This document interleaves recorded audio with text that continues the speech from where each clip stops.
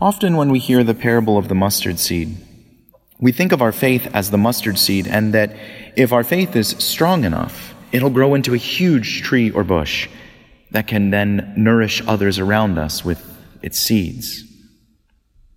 But what if we look at the parable in another way? What if Christ is the bush and we are the birds? Christ finishes the parable by saying, "The birds of the sky come and dwell in its branches."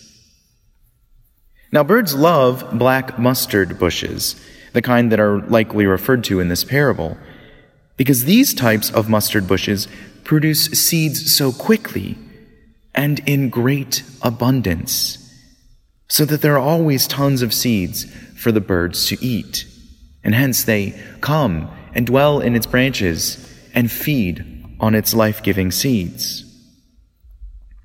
And so if we are the birds, how amazing is it to feed on the seeds that Christ continually prepares for us?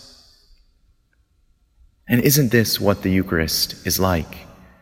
The food that he gives us of himself, his own body, blood, soul, and divinity, that he gives us the chance to be nourished with each and every day.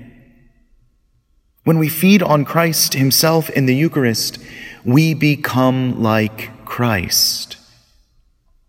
St. Augustine notes that unlike ordinary food, which becomes us when we consume it, the Eucharist, on the other hand, makes us become like Christ when we consume him. Christ just wants to feed us with himself. He wants to give himself to us abundantly.